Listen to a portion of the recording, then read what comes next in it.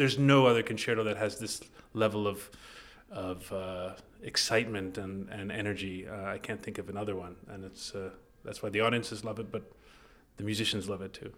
You recorded it when you were, 18? Oh gosh, I first recorded it when I was 20 years old, or 19, I don't remember, with Vladimir Ashkenazy and the Cleveland Orchestra, and then maybe 20 years later I did it with the Berlin Philharmonic and Michael Tilson Thomas. So I've recorded it a couple of times. Both of them I would like to be erased, and I'd like to do it again. No. Because you keep growing with these pieces, and you feel, oh, now I know how it goes, But so it is a piece I've lived with quite a lot. So I can get up there. Actually, the more you know it, the more, in a way, you feel free to even improvise in the moment because you know it so well. And if you have a conductor that's sensitive and an orchestra that's listening, you feel you can, even in the moment, change things. And because this is very romantic music, it's very free, but it also has so much more. I think Tchaikovsky, people think of bombastic and romantic and hard on sleeve, which it has that, but it's also got a great elegance. Tchaikovsky loved Mozart, and Tchaikovsky was the great ballet composer, full of elegance and dance, and that's an element of this piece that I think needs to always be included. So you really hear things working with Manfred Honeck that you have not heard before after having played it 1,000 times? Yeah, because he's thought about it. He doesn't just phone in the concerto. Sometimes you get conductors that are very worried about their symphony on the second half and just kind of, oh yeah, we know the concerto, we'll do it, we'll run through it. But he's thought about a lot of things. He had a lot of interesting ideas. Some we argued about. So we said, and which is the fun part for me is kind of discussing, like chamber music, like being in a quartet rehearsal, you argue your point and you decide how you want to compromise or not compromise, and he's open to that, and I love that. So, but it's nice to work with someone that had some new thoughts about things. It was one of the things you did early on when he was here, 13 years ago. I think you did the Tchaikovsky concerto. He'd only been here a couple seasons, and you did it with Maestro Honeck. Oh, that's right. That was a while ago. 13 years is a long time. I guess so, yeah. But he's one that I really do enjoy working with.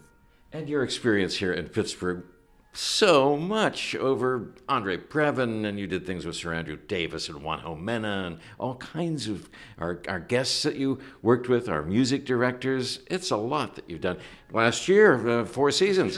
That's true. I was here. This is one of the few places I came sort of still during the pandemic, sort of. We were wearing masks and playing 4 seasons and Piazzolla and stuff like that. So, yeah, I appreciate that the orchestra's keeps giving me a chance to come back, maybe until I get it right. I don't know. No, but we have a nice relationship. I have many friends in the orchestra, as it happens when you've been in the business for 40 years. I've been touring now since I was 14 years old. So I have a lot of friends in the orchestra, and it's always fun to come back and see them. Last time you were here, I think you managed to get in a round of golf with Christopher Wu. Yeah. He's pretty good. Even on the tour that the orchestra went on, he was in Germany playing some golf.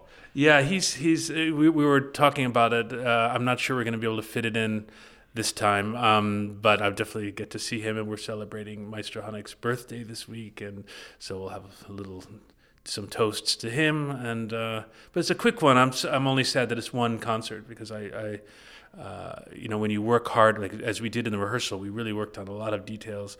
You kind of want to do it more than once, but still, I'm happy to be doing it and excited to have the audience here. After the pandemic, it's I think there's a level from I felt in general from audiences somehow a new appreciation for being there live and not just watching something online. And I think I'm hoping that the arts are getting a kick of sort of infusion of interest after the pandemic. I think we're all appreciating the arts more than ever. How did the tour go with the Academy of St. Martin in the Fields?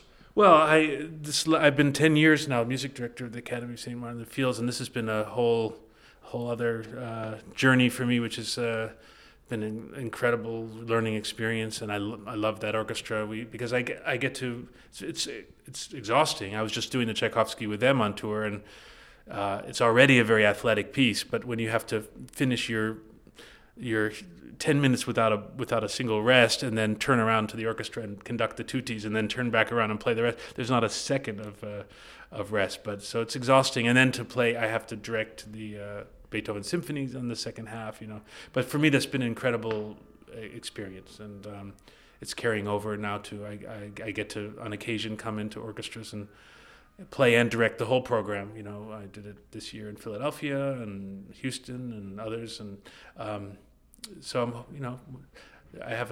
hopefully I'll have a career when I'm 95, and maybe I don't want to play the violin anymore. Kind of easing my way into doing a little conducting as well.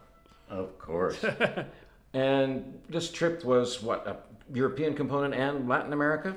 Yeah, this past trip was South America, and then a couple of concerts in Italy.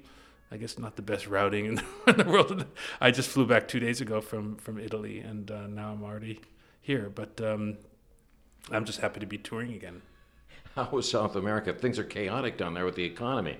Well, I guess so, but our concerts down there in Brazil, apparently when they went online, they sold out 2 concerts in 3 hours, they told us. So, and these big halls, and they have a real enthusiasm for classical music. And it's when you play a Beethoven symphony or a Tchaikovsky concerto in South America, in Brazil, or we were also in Colombia, it's like a rock concert, the way they respond to classical music. And it's really, really very, very special. Compared to that, Italy was quite a bit more subdued. Their audiences are quite different comparatively. But it's fun to see the different audiences in different countries and how they react to classical music. What's your take on the state of classical music? We're always predicting that the audience is diminishing and that empty seats are more prevalent. We read Norman Lebrecht's column. He shows a picture of the Staatsoper with empty seats. I mean, what's really going on from your perspective? I will not comment on Norman Lebrecht's blog. He's laid off me, thank goodness. He hasn't set me up to be torn down as much as other artists that I've seen. But they've been predicting the end of classical music, I think, since before classical music existed. I think it's the fact of the matter is there's a reason why it's called classical, is that it's classic and it's relevant at every generation. It's like saying, is Tolstoy's books, are they ever going to die? Are we never going to have a use for classic literature?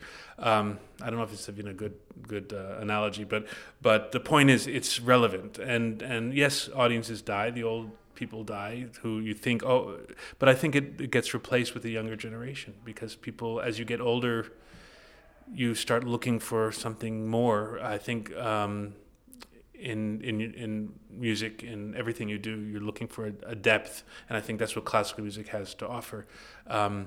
And of course, we all are trying to get more younger people into it too, because I love seeing. I found in South America, and you go to Asia, you see a lot of young people in the concert halls, and I would like to see more of that in the States as well. And in some places it does happen, and it's exciting to see that, because there's no reason why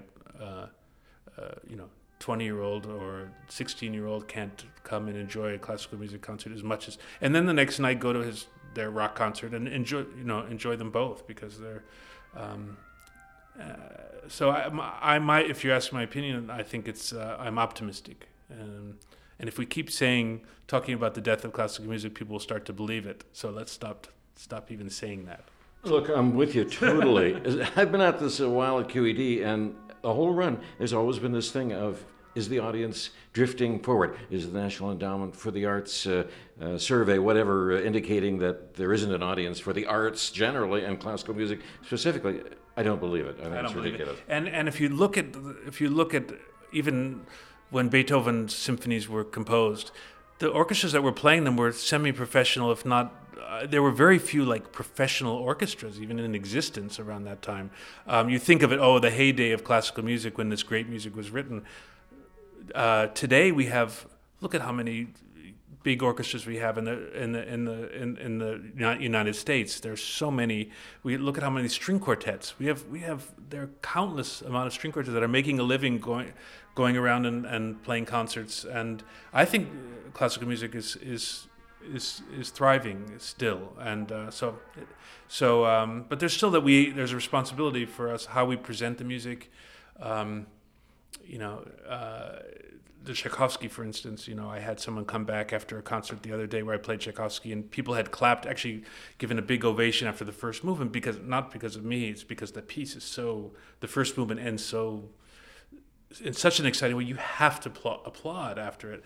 And they said, "Were you bothered that the audience did that?" And I said, "Oh my God, no! It's, you know, I love it, and that's what one should do." And unfortunately, some people are scared off when they come to a concert by conductors who turn around and admonish the audience for clapping at the wrong time, or audience members who are more experienced, you know, and turning around and saying, "Shh," you know, like, I think that makes me sad, because when I hear an audience, it happened at the Hollywood Bowl recently, where they clapped in the middle of the performance because they liked a lick that I did, almost like a jazz concert. You know, some people started just clapping, and I loved it, you know, because it means that someone came to the concert that may not be a usual concert goer, but those are the people we want to get. And it's a connection. Yeah, and it's a connection. They're actually responding to the music. I love it. So it's, I think we need to dispel some of the things, the stigma that some people seem to,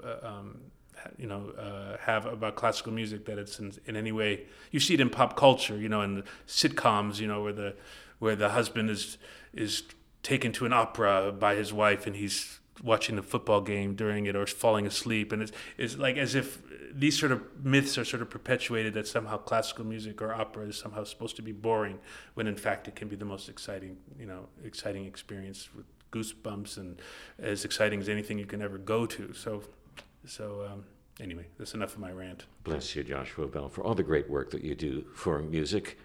We're behind you every day, every note. Good luck this weekend. Nice talking with you.